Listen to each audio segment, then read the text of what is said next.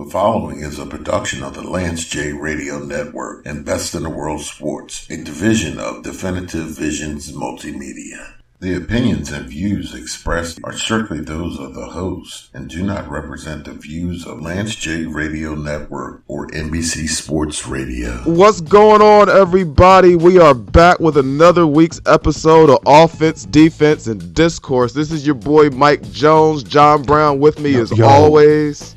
It's like now, this is the weekend, all right? This is the weekend where you see the Super Bowl in the horizon. You know the Super Bowl's coming. Yeah, man. Not yet. No.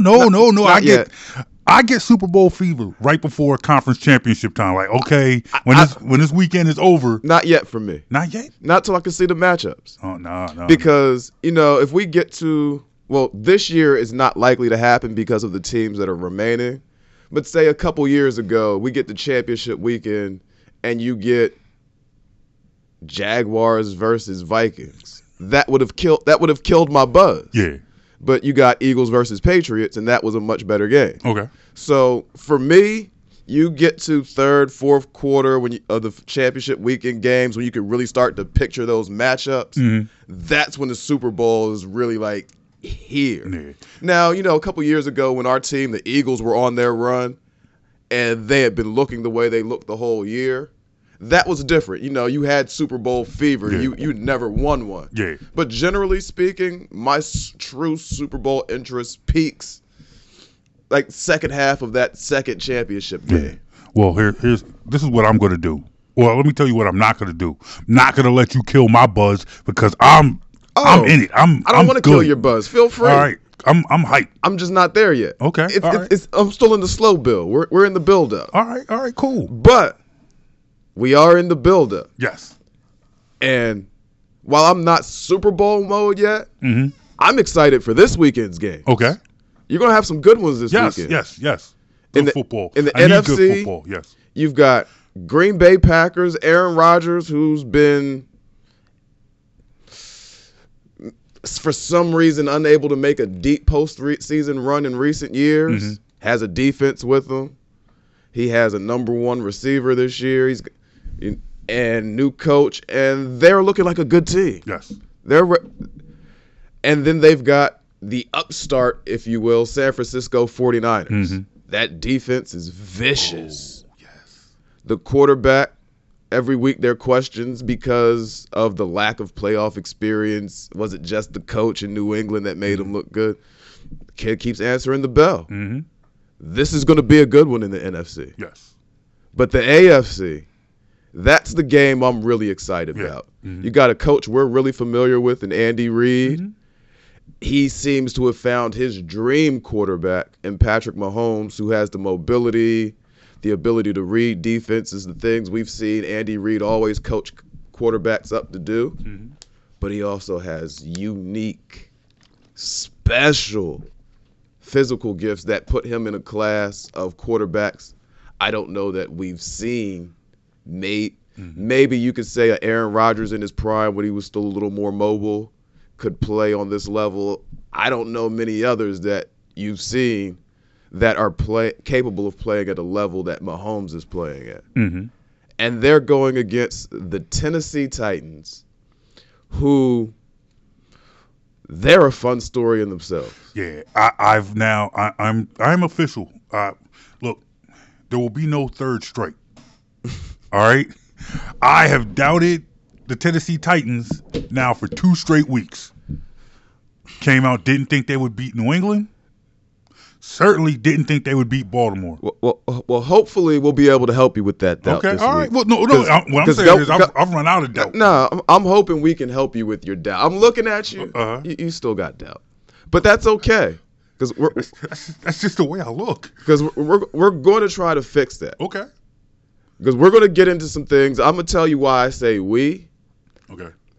First of all, is some things how I feel about playoff football. Yes. And second, we have a guest with us this week. Okay. He's been waiting patiently. Because the show started 5 minutes ago. He's still on hold. Oh, man. And I'm excited to get him here. Thanks for waiting. Without any further ado, Yes, sir. we have Teron Davenport with us today. Teron, Teron, thanks for joining us. Get it right. Teron Davenport from ESPN is on the show. Get that man's credentials right. From ESPN, Teron Davenport is on the show. Teron, thank you for joining us. What's going on, man? That might have been the longest time I've ever spent in the on-deck circle, so let's get it going. Let's go. It's Mike's fault. I want to throw Mike under the bus. All right, so let's get straight to it. We got the Tennessee Titans and the Kansas City Chiefs this week. Now, for me, I'm looking at Tennessee. Of course, everybody has the questions about their quarterback. Is this real? Can we trust this after the experience we saw with him in Miami? And we're going to come back to him. First, I want to talk to you about what we're seeing from Derrick Henry. Now, I have always been a fan of power running backs in the playoffs. JB knows this. I beat this point to death all the time. Yes. If you go back just through recent Super Bowl winners, you had a stretch where LeGarrette Blount won 3 out of 4 Super Bowls. Marshawn Lynch was in there. You had the Ravens in there. You had teams that played physical style of game with the power run heavily featured in there were able to do well in the postseason. Now, Teron, let's start by asking you this. Do you think Derrick Henry will be able to keep up this type of pace coming up against the Chiefs? Well, to be honest with you, why wouldn't he? The Chiefs were hard against the run. Chris Jones, right? He has a calf injury. He didn't practice yesterday. We'll see what happens today. He didn't play last week. Why not? And it goes beyond just Derrick Henry. That's the thing that we have to look at. Obviously, Derrick Henry is getting all the credit, and he's running the way he's running. But look, man, the guys up front, you have to give love to the big dogs, and they have come together. Taylor Lewan had the 4-game suspension, and I asked Mike Vrabel about that, and he said he would be naive to think that Lewan was going to jump right back in and just hit the ground running. It wasn't going to happen. Offensive line, that's a unit unlike any other within, in my opinion, within sports. Right? There are very few times where 5 guys literally have to be in sync and unison. And you could actually take it to 6, right? Because you need the running back to be in unison with them, especially in the zone scheme. So, yeah, they could keep this thing going because they've gone together. And if you watch closely, especially all 22, if you watch the end zone, the tight end zone view, you will literally see them escorting people. Like you see them moving people, resetting the line of scrimmage. Taylor Lewan told me that they're glorified bodyguards. Roger Saffold told me that they're bouncers. No white tees in the club, no Timberlands, no white V-necks, none of that. That's what they're doing, and that's what you see up front. So, yes, line. They could definitely continue that. Okay. So, with that, what do you think the Chiefs would have to do to slow that running game down? The Chiefs have not been known for their defensive prowess under Andy Reid. In the last few weeks, they have looked a little bit better, but no one thinks that this defensive unit is the 86 Bears or anything close. So, schematically or just personnel-wise, what do you think the Chiefs would have to do to try to slow this game down? Well, really what it boils down to is they have to swarm to the football. So when you look at Spagnuolo and what they've done recently, they've actually done really well defensively, but guess what? Again, Chris Jones was in the middle of that. So not having him is going to definitely make things tough for them. But then also you got Juan Thornhill, right? A lot of times if you look at the last game, Week 10, when they played the Titans, they had Tyrann Mathieu and at times Daniel Sorensen in the box. And they just let Juan Thornhill play free, right? Play center field, be the post safety. Well, you can't do that as much now because you don't have a guy that you could trust to be in that post and be that last line of defense. So that's going to be tough. You want to stack in 8 in the box, that's fine. Derrick Henry, all right, look, I'm going to give you a stat here. Derrick Henry, after contact, has 239 yards. I'm not talking about total yards from scrimmage. I'm just talking about total yards after he comes in contact with a defender. No other player has more yards from scrimmage than Derrick Henry. His yards after contact. So if you look, he has 239 yards after contact. That 239 after contact is just in the first 2 rounds of the postseason. Right, and that's what we're talking about, this postseason. DK Metcalf has 219 yards from scrimmage. That's the next closest to Derrick Henry. If you look at yards after contact, his yards are more than. So what does that tell you? When you stack the box against this guy, or when you hit this guy, he is able to run through it and keep going. Watch the 66-yard run that he had against the Ravens. After the game, he told me he was pissed off that he got hawked by Marcus Peters, but still, he trucked somebody, he bounced that thing outside, and it was off to the races. And that's the thing, you know, Derrick Henry is a special back. So when you stack the box, he has the size to power through those tackles at the line of scrimmage, but then he has the speed to run away from them. And then again, the offensive line, them resetting the line of scrimmage. So I say all of that to say there really isn't any way that you stop Derrick Henry except for swarming to the football, and the first guy that gets there, you have to at the very least get in the way, right? You have to get in the way and allow the other guys to come and tackle. So essentially okay, I don't want to put words in your mouth, but based on what I'm hearing you say, it sounds like you think there will be opportunity for Tannehill to make plays in the passing game this week. Undoubtedly. Okay, so let's talk about Tannehill now. First, I'm going to ask a question I've been asking people pretty much since the third or fourth week he's been starting with the Titans. What the heck happened in Miami versus in Tennessee that he looks like a completely different player? What is it with Tannehill that makes this Tennessee situation work for him?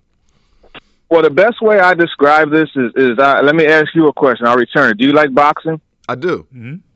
Okay, so Joshua Ruiz, right? That first fight, right? You remember what happened? Ruiz got knocked to the canvas, right? Yeah. And he had a choice. He could either get up and get knocked back down again, or he could get up and knock the soul out of Joshua like he did. You know what he chose to do? He knocked the soul out of Joshua. It was about the bounce back after taking that fall. That's the thing with Ryan Tannehill. He took that fall. That hurt him personally. I know from talking to him. That hurt him, having a team pay $5 million to tell him to get up out of there, right, and lose his starting job, right? And the franchise gave up on him. That hurt him. He got something that he coveted, the starting position, taken away from him. So when he got the opportunity to play again, he played the position differently. You're seeing this guy play with more confidence, more, for lack of better word, more nuts. You know what I'm saying? Like, he's making tight window throws. He's running the football more. He's taking shots. He's doing the things that you want a quarterback to do. And especially when you look at the red zone, he's become ultra efficient in the red zone. Whereas, we're talking about a guy who has a 70% completion percentage in the red zone. We're talking about a guy who, because of his quick decision-making and ability to fit the ball in tight windows, he has taken the Titans offense from 19th in the NFL to number 1 in the NFL in red zone scoring percentage. They have scored on all 5 of their 5 opportunities in the red zone. So it's really just a different mindset that he's taken. And it's just like, one of those situations where you have something taken from you. When you get it again, you cherish it, and you know for sure that you're going to do everything you can to claw and hold on to it, and it's not going to be taken from you. Can you speak to the job that the coach has done? I want to talk about Mike Vrabel as a head coach, because they had a quarterback that they drafted number 2 overall. And this year they benched him and went for Ryan Tannehill, a guy who was jettisoned out of another town. But they rally around him, and now they have a chance for a Super Bowl. They have a chance to go to the Super Bowl. How much of that do you put on the coaching and the leadership of Mike Vrabel? It's I would say a good 80% of it is on him. He has those guys in that building believing. And they rally, it's just like the old Bills, right? You circle the wagons, and it's us against the world. That's really the mindset that they have. And when you look at the things that they went through, okay, the losing streak last year and then this year, right?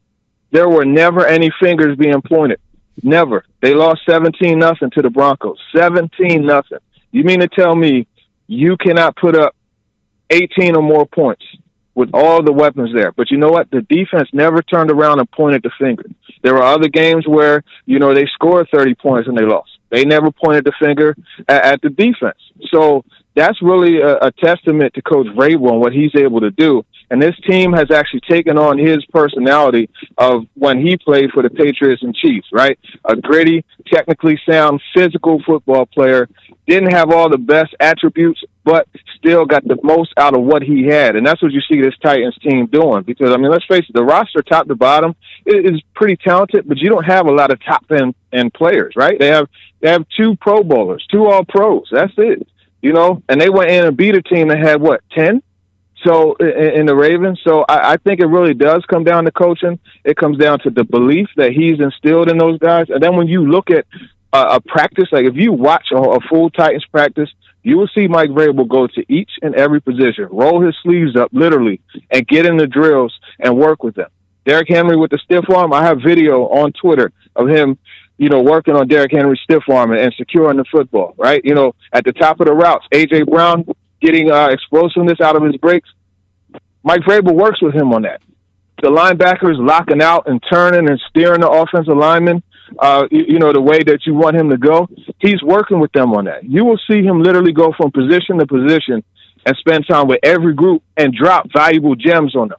That's coaching, right? That is a coach. And then when you look at the other guys on the staff, they do the same thing. There's an energy, there's an involvement that he has and that staff has, and it's awesome to watch. That's how you know a coach is doing a good job, right? He even got the beat writers believing. The reporters are even talking with a passion. We talked to Teron this week, talked to Mike Patton last week, and they're believing. People are believing. Can you speak to the fan base? Are they feeling like this is like a team of destiny, or is this is a team that just belongs here? Like, are they surprised? Yeah. I mean, the fans are surprised, and to be clear, you know, my passion is for football, right? You know, so I love just seeing the everything happen the way it's supposed to be. That's why I talk passionately about it. You know, I get you. It's obviously great that the Titans are winning because that gives me more exposure. So you know, I'll take that. But you know, as far as the fans are concerned, I mean, yeah, they're surprised. But I tell you one thing: you walk downtown Nashville, all you see is that two-tone blue, right? You see nothing but Titans gear up. And that's good stuff, but, you know, it's just unfortunate that wasn't there at the beginning of the season. But you know what? Now they have something to ride for, and they're going to ride for their team, man. There's no doubt about it. Okay, so let me ask you a question. Take it back to on the field a little bit.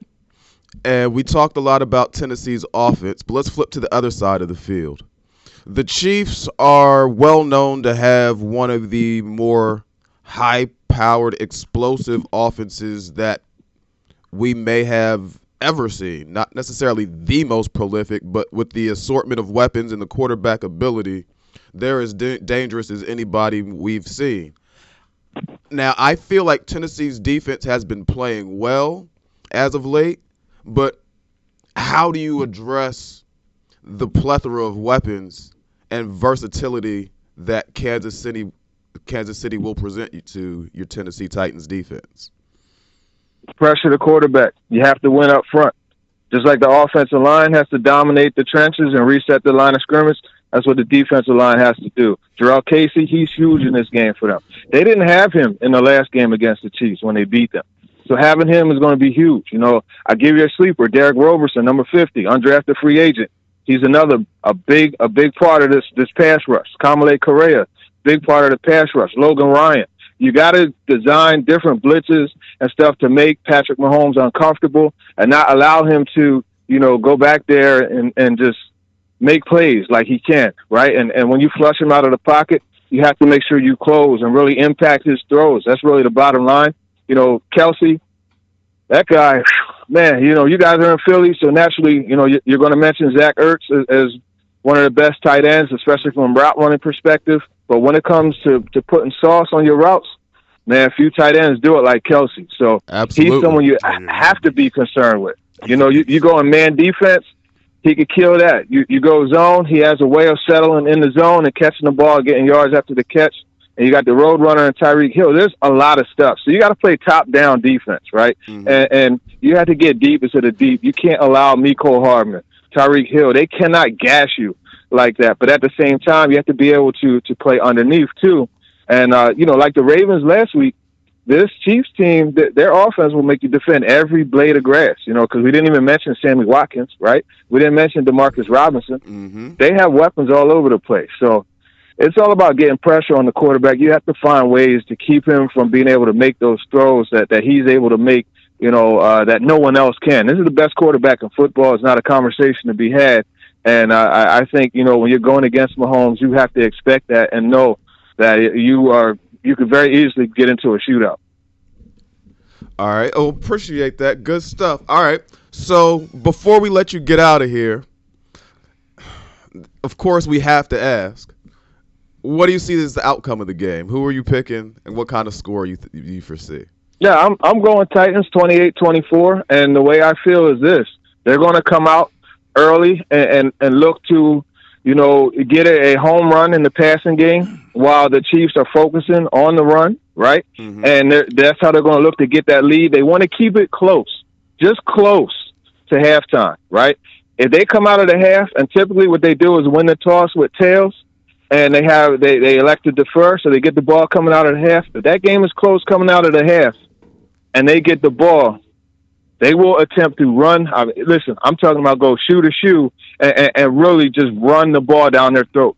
That's what they like to do, and take that lead. And if they get a second half lead, they're going to sit on that thing. And Derrick Henry, he could run the ball 40 times in that second half if they had the lead. And that's how I see it playing out. 28-24, I think the Titans win and move on to the Super Bowl. Okay, and I actually agree with a lot of what you said. Slightly different score. I have Tennessee 31 and the Chiefs 27. So same 4-point differential, just an extra field goal each way. And JB, what you got? Got Chiefs 100. No, I'm just joking. No, I got Tennessee 27. Tennessee 27, Chiefs 20.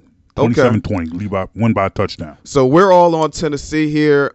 I think Tennessee's ability to control the clock, control the game, keep Patrick Mahomes on the sideline some by converting first downs and playing that style of game will ultimately be the advantage over the Chiefs. But it'll be fun to watch. Teron, thank you for joining us. We're glad to have you and hope to be able to do this again soon, talking about the Titans win. Yeah, for sure. You guys enjoy the games this week. I appreciate you having me on. Teron's a good dude. Real quick, Teron talked about his passion for football. I've seen this. Mm-hmm. Like we've known Teron for a couple of years, because before he started covering the Titans, he was covering the Philadelphia Eagles. Mm-hmm. Teron was a regular guest on a show we used to do at Comcast Sportsnet called Breakfast on Broad. We had Teron in one day as a guest. He was in, and he was on the show with Seth Joyner. Mm-hmm. And how I know Teron was as passionate about football was their segment was probably in the first hour, maybe even the first half hour. They were done. Usually after a TV show, when you're done your segment, you go home. You're gone. That's it. Teron and Seth, I watched the two of them just two guys having a conversation about football that lasted almost an hour and a half. Show used to start at, I think, 7 a.m. This is like 8:30. They're still in the studio, just on the other end of the studio, just talking, having a conversation. And it was like, but it was a passion. You were watching. It was one of them times where you see two people having a conversation. You don't know what they're talking about, but they're getting into it, and not necessarily not arguing, but just getting into it. It was just a passionate conversation between two guys who love football. So it's always a good thing to have Teron on the show, man. He's a good dude. But we still got a lot more to talk about. So let's take a real quick break, and we'll come back with more on offense, defense, and discourse. He's Jonesy. I'm Brown. You feeling this podcast? To hear this and more, go to SoundCloud.com/BITW Sports or on iTunes or Apple Podcasts and search Best in the World Sports. Rampage, the first lieutenant of the Universal Flipmo Squad. Ate off like the assassin, now I'm blasting, I'm taking over. Stick you for your blue Range Rover. I told ya, Rampage, a real live soldier. Been in the game since the age of 13. James Lewis. Dwelling south of the Hudson, New Jerusalem in seclusion, using fake pseudonyms. I'm true bad, mine travels like a schizo and 2 tabs with do-rags hanging from my pockets. What, boy? You are listening to the Lance J Radio Network. Most of my family, they never graduated high school, so I'm trying to break that barrier. My daughter, Brooklyn, was also a motivation for me to go back to school. Every day after work, went straight to school, and it paid off. At age 26, Kareem finished his high school diploma. I could not have done it alone. I see the future is really bright for me. No one gets a diploma alone. If you're thinking of finishing your high school diploma, you have help. Find free adult education classes near you at finishyourdiploma.org. Brought to you by the Dollar General Literacy Foundation and the Ad Council. The following is a production of the Lance J Radio Network and Best in the World Sports, a division of Definitive Visions Multimedia. The opinions and views expressed are strictly those of the host and do not represent the views of Lance J Radio Network or NBC Sports Radio. All right, y'all, we are back. A lot of fun in the first segment. Thanks again to Teron Davenport from ESPN for hopping on with us for a little bit to talk playoff football.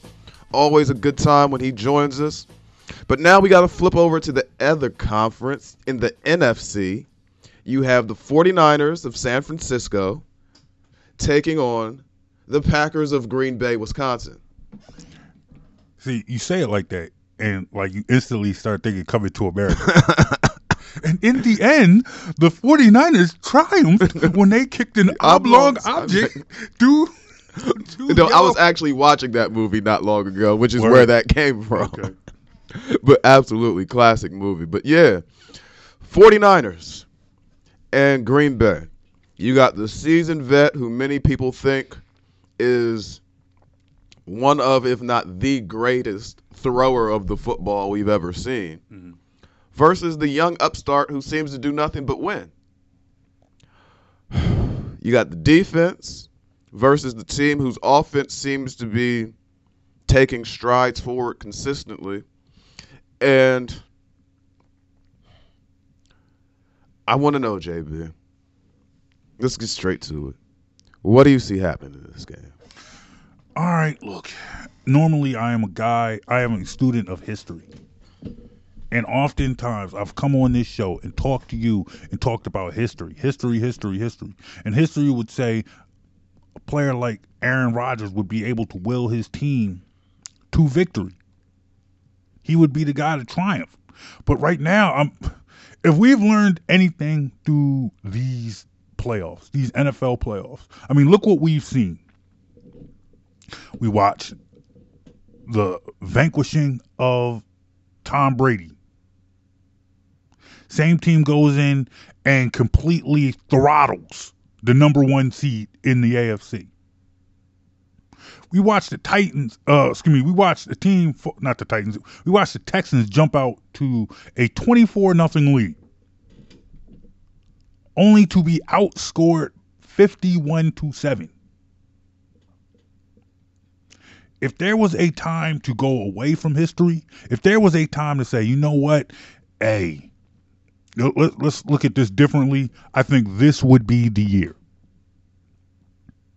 I'm looking at this and I see that San Francisco defense, that the addition of Richard Sherman is starting to pay off. You see the defense kind of taking that personality that you saw from those old Seattle defenses, the old Legion of Boom. Plus, they got Bosa on the edge, who's just been an absolute monster. I think they're going to present a host of problems that Aaron Rodgers and his Green Bay offense just will not have a solution to. I see San Francisco pulling this out. I see San Francisco moving on to the championship.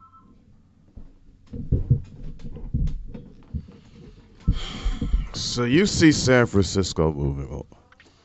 And I'm looking at this game, and I understand your pick. Let me say that first and foremost. I absolutely understand your pick. I am a believer in defenses winning championships. I am a believer in physical running games. I am a believer in Jimmy Garoppolo. I actually picked the 49ers to win the division this year. I picked them to win the division last year when they got off to the 3-1 start before Garoppolo's season-ending injury. So, with all those things being said, it would seem that I should be picking the 49ers. However, you've got the veteran QB. There's not a lot you can throw at Aaron Rodgers defensively that he won't be prepared for. He's not going to see some blitz and all of a sudden panic, like, I don't know what to do. I've never seen this before. You're not going to throw some unique defensive front at Aaron Rodgers and he stops to think, oh, what do I do now? Aaron Rodgers is not going to fold under the pressure of San Francisco's defense. What you do have to wonder, however, is if San Francisco's defense will be able to dominate, manhandle Green Bay's offensive line. If Green Bay's offensive line is actually able to hold up even reasonably well against San Francisco's defense, with Rodgers' experience, his ability from the neck up, as I mentioned, you're not going to show him defenses that cause him to panic or he's confused. He's one of those guys. He's in that elite group with Brady and Breeze, and then you throw in a Rodgers. And Russell Wilson at this point in his career appears to be entering into that group. And I'm not talking about guys who can just get it done and win games. I'm talking about guys who from the neck up, prior to the snap, have a complete mastery of the offense and know exactly what your defense is going to do to them. At which point it's just simply a matter of, do we execute? Does my O-line hold up and are my receivers where they need to be? So I do think that San Francisco's defense will make it very uncomfortable for Rodgers. I do not think that because Rodgers is uncomfortable means that he won't be able to excel. He is a guy. He's one of those guys who can get it done in uncomfortable situations. You know, he's that heavy winter coat that keeps you warm in inclement climate. You know, he's one of those guys. So this is a tough game for me to pick because there are things I like a lot about both teams and how they're built. But being consistent with who I am, the edge for me goes to San Francisco because of their running game. Now, I know Aaron Jones is a good running back up there in Green Bay, but the 49ers come at you with a multiple run attack. They've got 3 guys and a fullback and I know the fullback is, as I say the word fullback, I'm going to take a quick diversion. Oh, you've never taken a quick diversion. No, this one will be quick because a lot of people watching football over the last 10, 15 years or so, if that's your introduction to football in the last 10 years, you might not actually even understand what a fullback is. Nobody uses the fullback position anymore. The San Francisco 49ers use it and use it well. And you combine their line, the physicality of that team, the line play, the fact that they use a fullback. That to me gives Green Bay a slight disadvantage when they're playing San Francisco. So I would have to pick San Francisco 27, Green Bay 21. So, yeah, I know you're over there writing down JB, hoping to say I'm wrong. So right now, I got Tennessee and I got I've got San Francisco. Those are my two picks. All right. You have Tennessee and San Francisco in the Super Bowl. All right. I was actually going to go San Francisco as well, but I was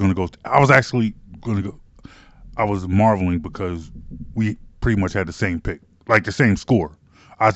When I was putting this together in my head, I had said San Francisco 27, Green Bay 20.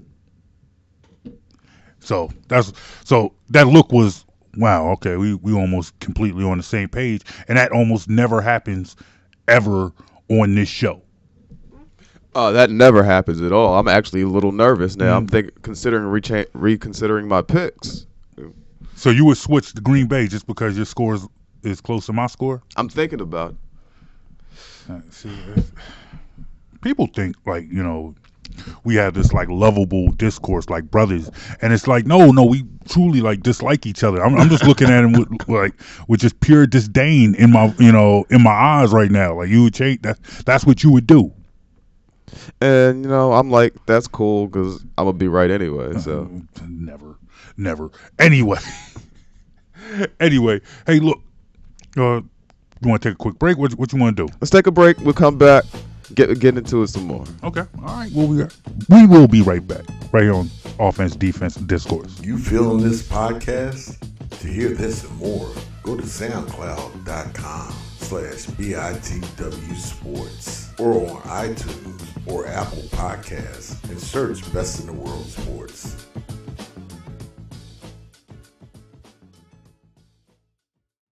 James Lewis. There's so many people walking around with the Best Buy polo. Then you have the Sprint people. Then you have the Geek Squad people. Then you have the Cox Cable people. Right. So there are 38 people walking around at Best Buy doing absolutely nothing. Rampage, the first lieutenant of the Universal Flipmo Squad. Can we say? No, we can't. We can't say that. We cannot say that. Okay. We shouldn't say that. Okay. I'm not saying that. You are listening to the Lance J Radio Network. I'm a retired school psychologist, and helping people was my thing. After my stroke, when Meals on Wheels started, I was on the other end of the stick, so to speak. My name is Julius Gaines, creative writer, poet, photographer. 1 in 6 seniors faces the threat of hunger, and millions more live in isolation. Drop off a hot meal and say a quick hello. Volunteer for Meals on Wheels by donating your lunch break at americaletsdolunch.org. This message brought to you by Meals on Wheels America and the Ad Council. The following is a production of the Lance J Radio Network and Best in the World Sports, a division of Definitive Visions Multimedia. The opinions and views expressed are strictly those of the host and do not represent the views of Lance J Radio Network or NBC Sports Radio. All right, everybody, we are back having a good time today, talking a lot of football. We've been talking about the pros, the big boys. And we don't want to ignore the fact that the college championship, the NCAA FBS championship was held earlier this week. And the LSU Tigers beat the Clemson Tigers in what was a very, very interesting game. It was actually an exciting game. Okay. Clemson comes out up early, looking focused and ready to play. Their defense was everywhere. And then LSU settled down a little bit, and next thing you know, it's 40-something to 20. It was a good game, but the way it looked in the first quarter would not have led you to believe that the final score would be what it was. That being said, it's not necessarily the game itself that I really want to talk about right now. Okay.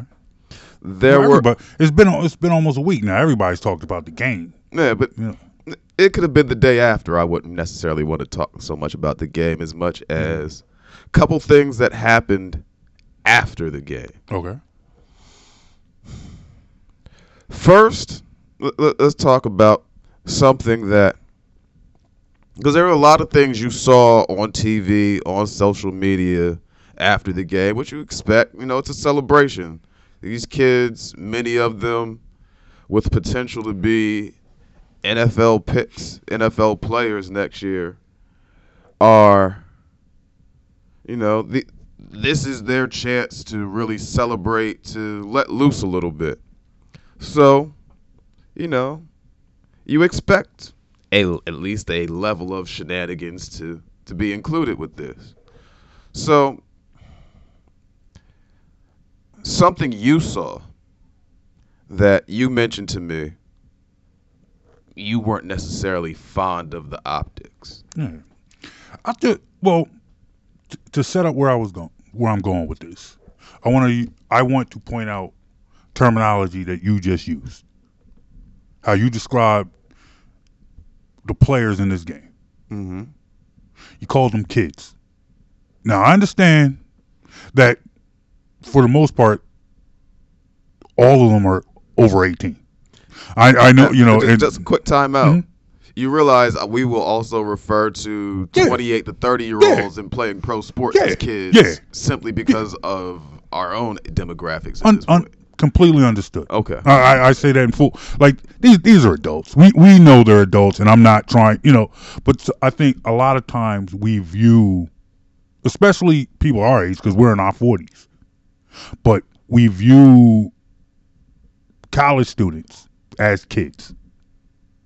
Call them kids, refer to them as kids, even though they're adults. But I saw after the game, I'm sitting there and I'm looking.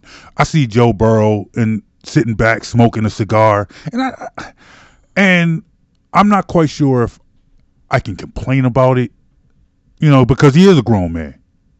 That's his choice. I just didn't like it. Honestly, I just didn't like it. I didn't care for it. And that's not to say that I guess I don't want this to be an attack on Joe Burrow, because I honestly don't know enough about him to attack him, other than the fact that I'm sitting there, after the college national championship, dude's down there smoking a cigar. I just didn't like it. Let me ask. So I have a couple questions. Okay. A yes or no question. Okay. Are you morally or otherwise opposed to cigars or smoking? No. Okay. At what point have you ever smoked a cigar? Plenty. Might smoke one after this show. Have you? So you're a fan of cigars? Yeah. Oh yeah. Okay. Oh yeah. So it's not the cigar itself that offends you. I honestly, I'm just trying to get a feel for it. I just think it was just the optics that I didn't care for. All right. So as a fan of cigars, what age group were you in when you had your first one? I was probably younger than Joe Burrow. But did you feel like, do you now, not did you then, do you now feel like there was anything wrong with you smoking a cigar at 18, 19, 20, 21? Wait, ask the question again? I said not then, but now, where you are. Yes. You feel like there was something wrong with you smoking a cigar at 19? I need to be smoking those cigars when I was a teenager. Not did you need to be.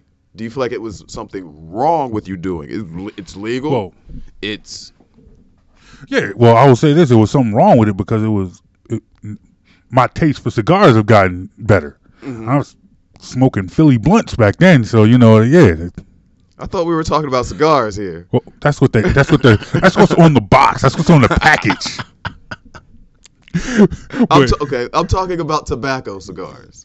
No. I mean, like. Oh, you were really just smoking cheap cigars. Yeah, cheap cigars, because once again, I was young and I was ignorant and I didn't know, when people talk, oh man, we're gonna smoke these blunts. Oh, like, I can get a blunt from the store.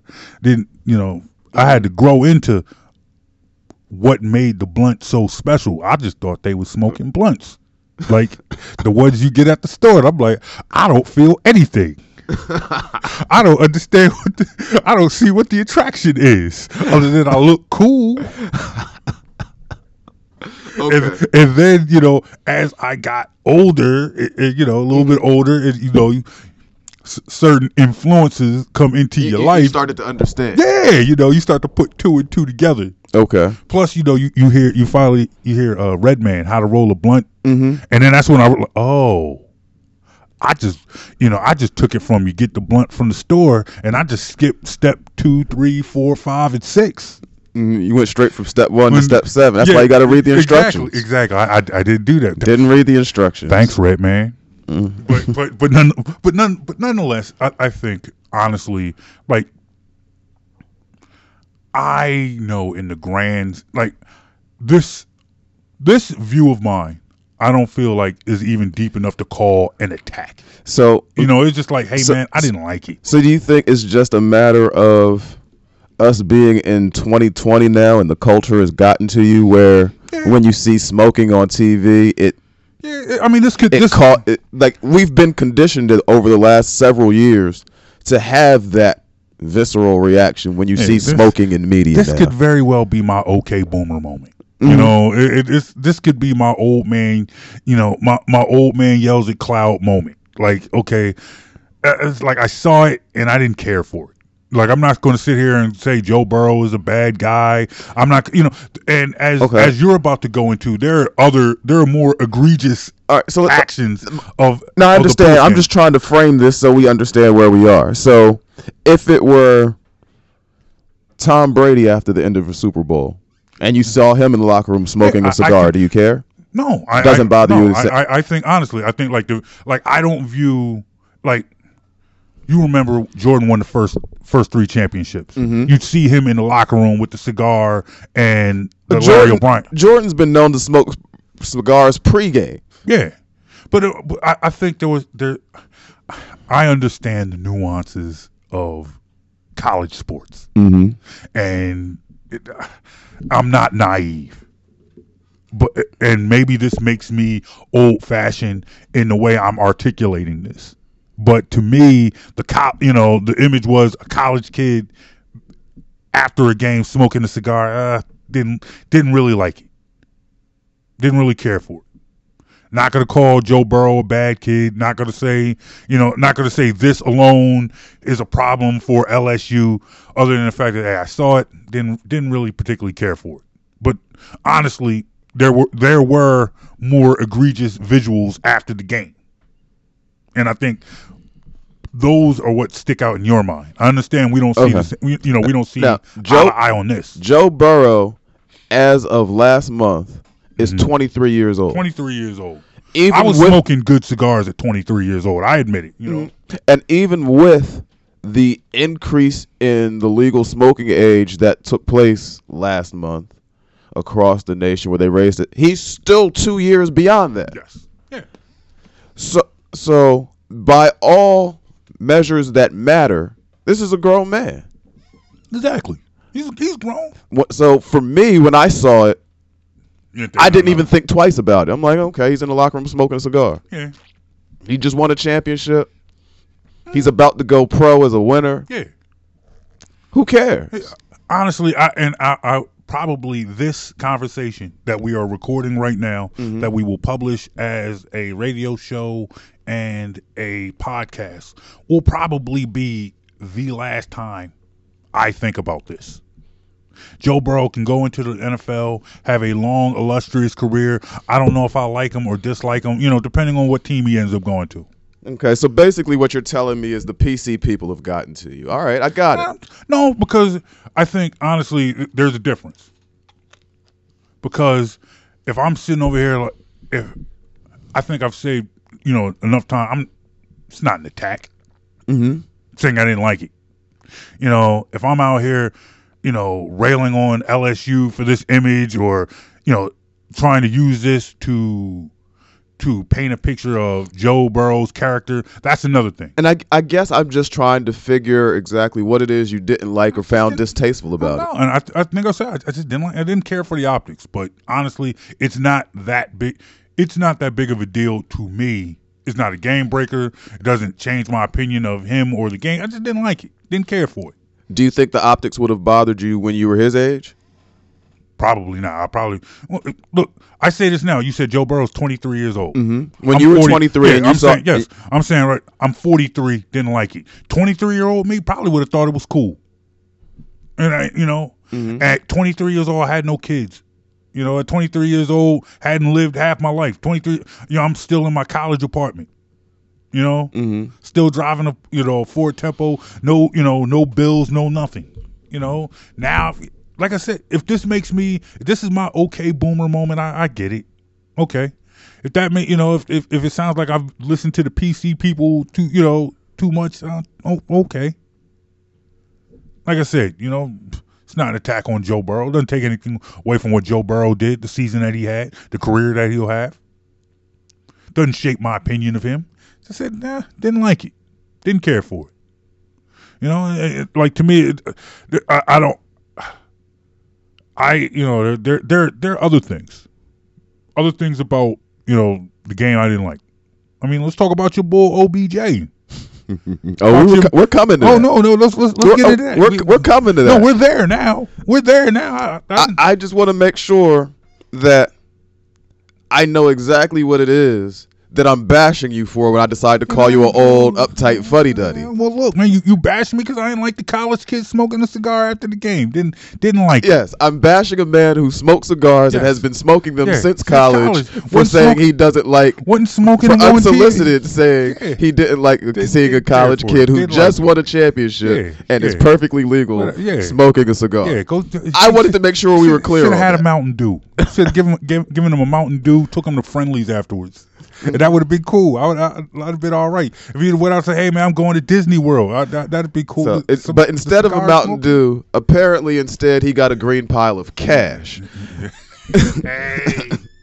Hey. And that's what we're getting to next. Because everyone's favorite diva, Odell Beckham Jr., was seen. No disrespect to people who think Antonio Brown is their favorite diva, but, he's no longer employed, so with that being said, Odell Beckham Jr. is seen on film, on the field, immediately after the game, handing stacks of cash, confirmed to be real money, to players who just won the championship. Students, still in school, haven't officially declared for the draft. Odell's standing there handing them real cash. And the quote I heard him saying was, "See you soon," as he hands them the money. "See you soon. See you soon. See you soon."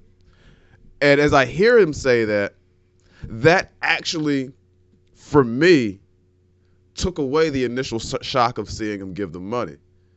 Because that phrase, "see you soon," in my mind, it lets you know, okay, he's giving money to people he knows are going to be in the NFL in a couple months.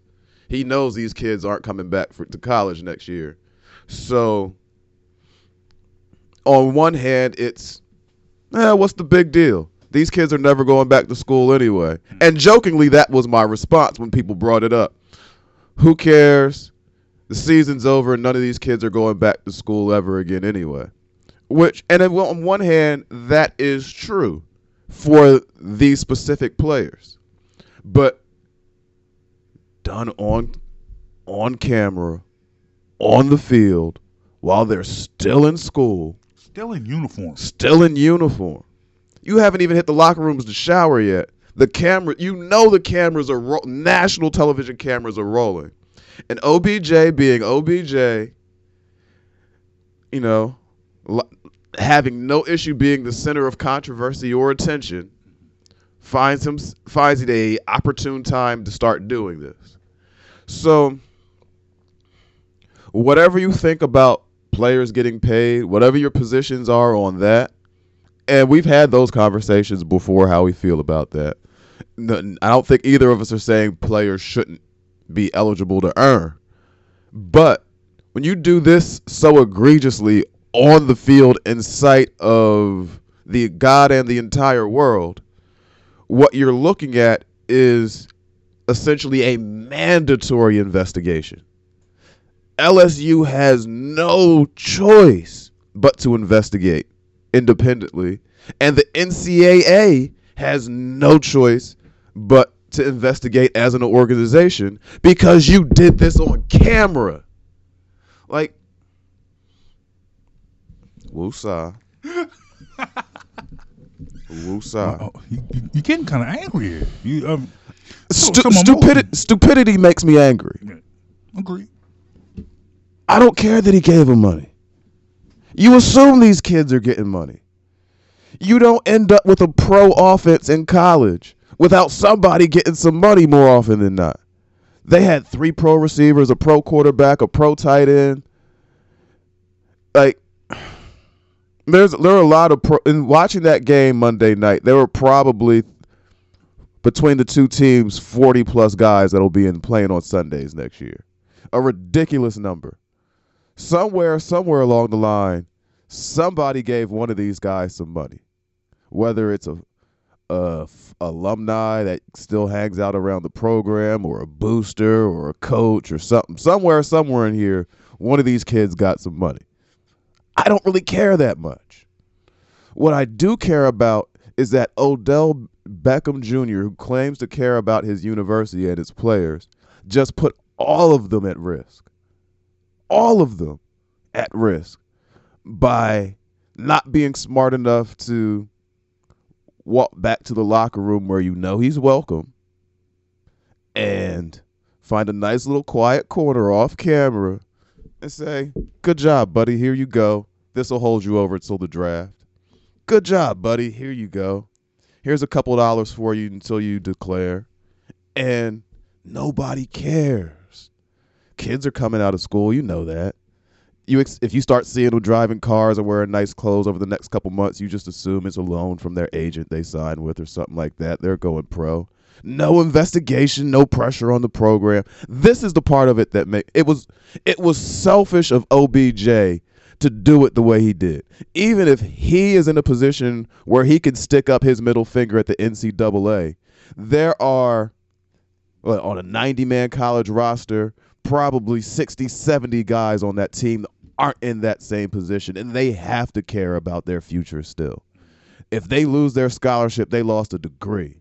If they get kicked out of school or something like that, their draft stock might fall in 2 years, and now, because I had to go to some Division II school, I'm a 5th-round pick instead of a 1st-round pick, and I just lost $20 million.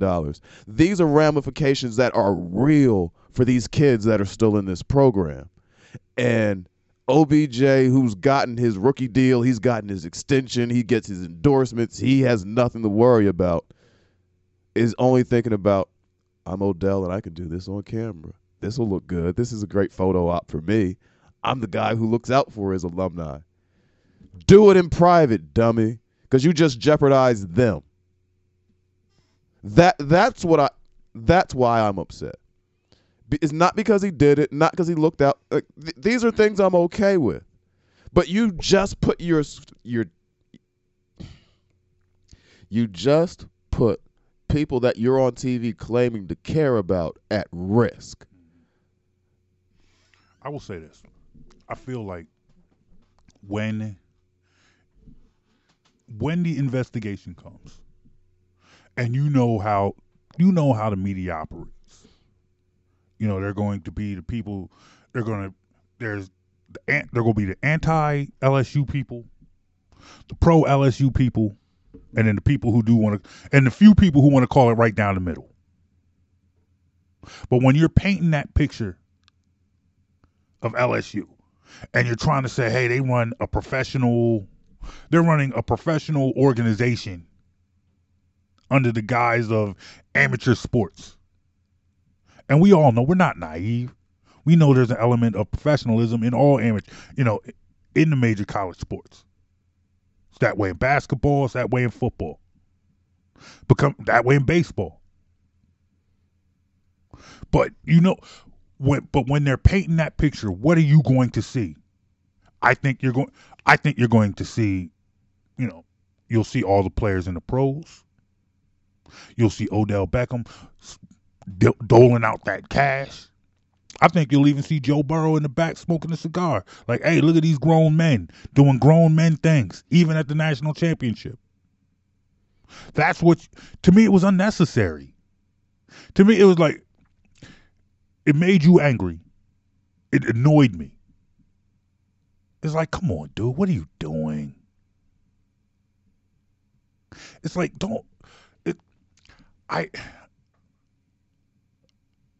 stupidity angers you. Every time. Stupidity angers you. And I'm not ignorant. Mm-hmm. It's okay to not know something. Mm-hmm. But stupidity, where you just refuse to accept readily available information that's being presented to you for whatever reason, pride, stubbornness, whatever. That is stupidity to me. You and I both know money does not buy you intelligence. No. Money does not. Being rich does not necessarily make you smart. However, it provides you with the means to be smarter. So when I see rich people be stupid in ways that they don't have to be stupid, that annoys me. Like there's nobody in OBJ's camp to say, hey, bruh, come. You know he wasn't down there on the field dolo. Mm-mm. People like that never go. You know, it's like, for real, if I'm I'm keep it a buck. If I'm a celebrity, I get to be on the floor for the national championship game. My man is coming with me. I'm not there by myself. Your man wouldn't say, hey, but you know, you're going to pull out the cash. First of all, once again, keep it a buck. He's not walking around that game with all that cash on this person anyway. Somebody has it. Somebody had to hand it to him. Hey, what you about to do? Hey, I'm about to break these kids off, man. Yo, I'm hype. Let's wait till we get back. Let's wait till we get back. Nah, don't do it right now. Yo, ESPN's right there. CBS is right there. There's cameras around. Oh, I don't care. Bruh, come, hey. Let's wait till we get in the back. That's how it works. When you don't, it's like, look, man, it bothers me because it tells me that OBJ is one of them people that just surrounds himself with yes men. There's nobody in this camp brave enough to say, hey, bruh, you might want to fall back on this. This isn't the avenue you want to go to. It's ignorant. It's just ignorant. It's annoying for everything that you just said. Because now it puts them in a position where you're forcing the NCAA's hand. You're forcing LSU's hand. And look what they're doing. And it's like when, yes, OBJ's money is long. But is it as long as other donors that they have? Other people, like, yes, you see OBJ breaking off wads of cash to a couple of football players. How many buildings has he donated to? You know, so what I'm saying is like, I'm sure LSU appreciates what he's doing for these kids. Or I shouldn't even say appreciate. They might not have a big problem in the grand scheme of things. But when you look at people who are truly donating money to that, that school and to that campus. Well, let's be clear. Truth be told, if I'm a 17, 18-year-old high school player considering my college options, knowing that my famous, successful NFL star alumni still sticks around the program and looks out for the players is actually a plus. I don't think what he did hurts the program with players. I just think it's stupid because now you're going to put them in a position where they have, well, even if nothing was technically done wrong and they walk away scot-free, they have to investigate now. They have to investigate, but I think also what I'm saying is it's like you're forcing LSU to put you in a position to kind of have to articulate how important OBJ is to their program in the grand scheme of things. Where it's like just like you said, it's cool that he is there and that recruits can see an alumni who's played in the league at a high level is right there and wants to be involved in the program. But it's like, you know what? If they have to say, hey, bro, you might have to keep your distance for a little bit, they will. And you see, and just like you have described OBJ so many times in the past, he's a diva. He's all about himself. He's me. LSU telling him he has to stay away. How do you think he's going to take that? Is he going to understand that, hey, you forced their hand when you did this? Or is he going to take this as, hey, you're taking the side of all these people who's hating on me? All these guys, the media's hating on me because they don't understand me.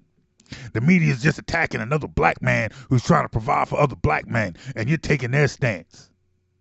How do you think if LSU has to tell OBJ he has to keep his distance for a little bit, how do you think he's really going to take that? Do you really think he's going to say, hey, you know what? I was wrong. My bad. You know, I got it. You know, I got a little carried away. Or you think he's going to take that as LSU's taking the other man's side, taking the other side, attacking him? I think you already know the answer to that question. I know the answer. You know the answer to that question. Because from anything and everything we've seen to this point, all criticism is taken as a personal affront rather than constructive input to help better us. It's taken as, oh, you hating. Oh, you why you just, you know what I mean, being that some kind of way.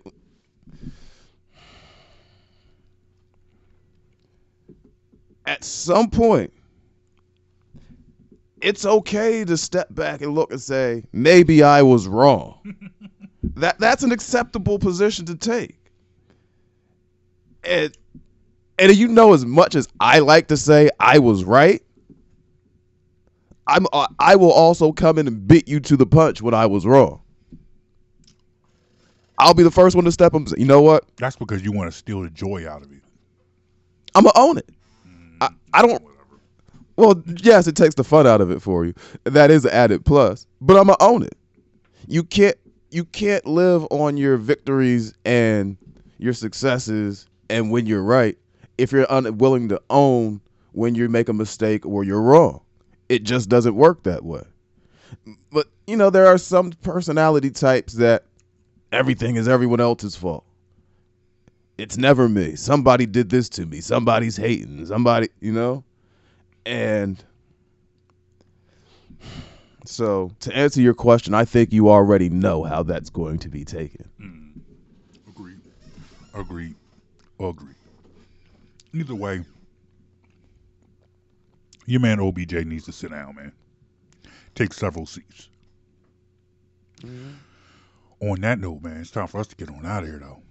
Gotta go. Good football this weekend. Next time you and I talk to each other about sports. Now, then we'll be ready for that. You'll hear the Super Bowl buzz in my voice next time we talk. Okay. That I can promise you. In the words of Bart Scott, can't wait. Be careful. He might have that copyrighted. No, whatever.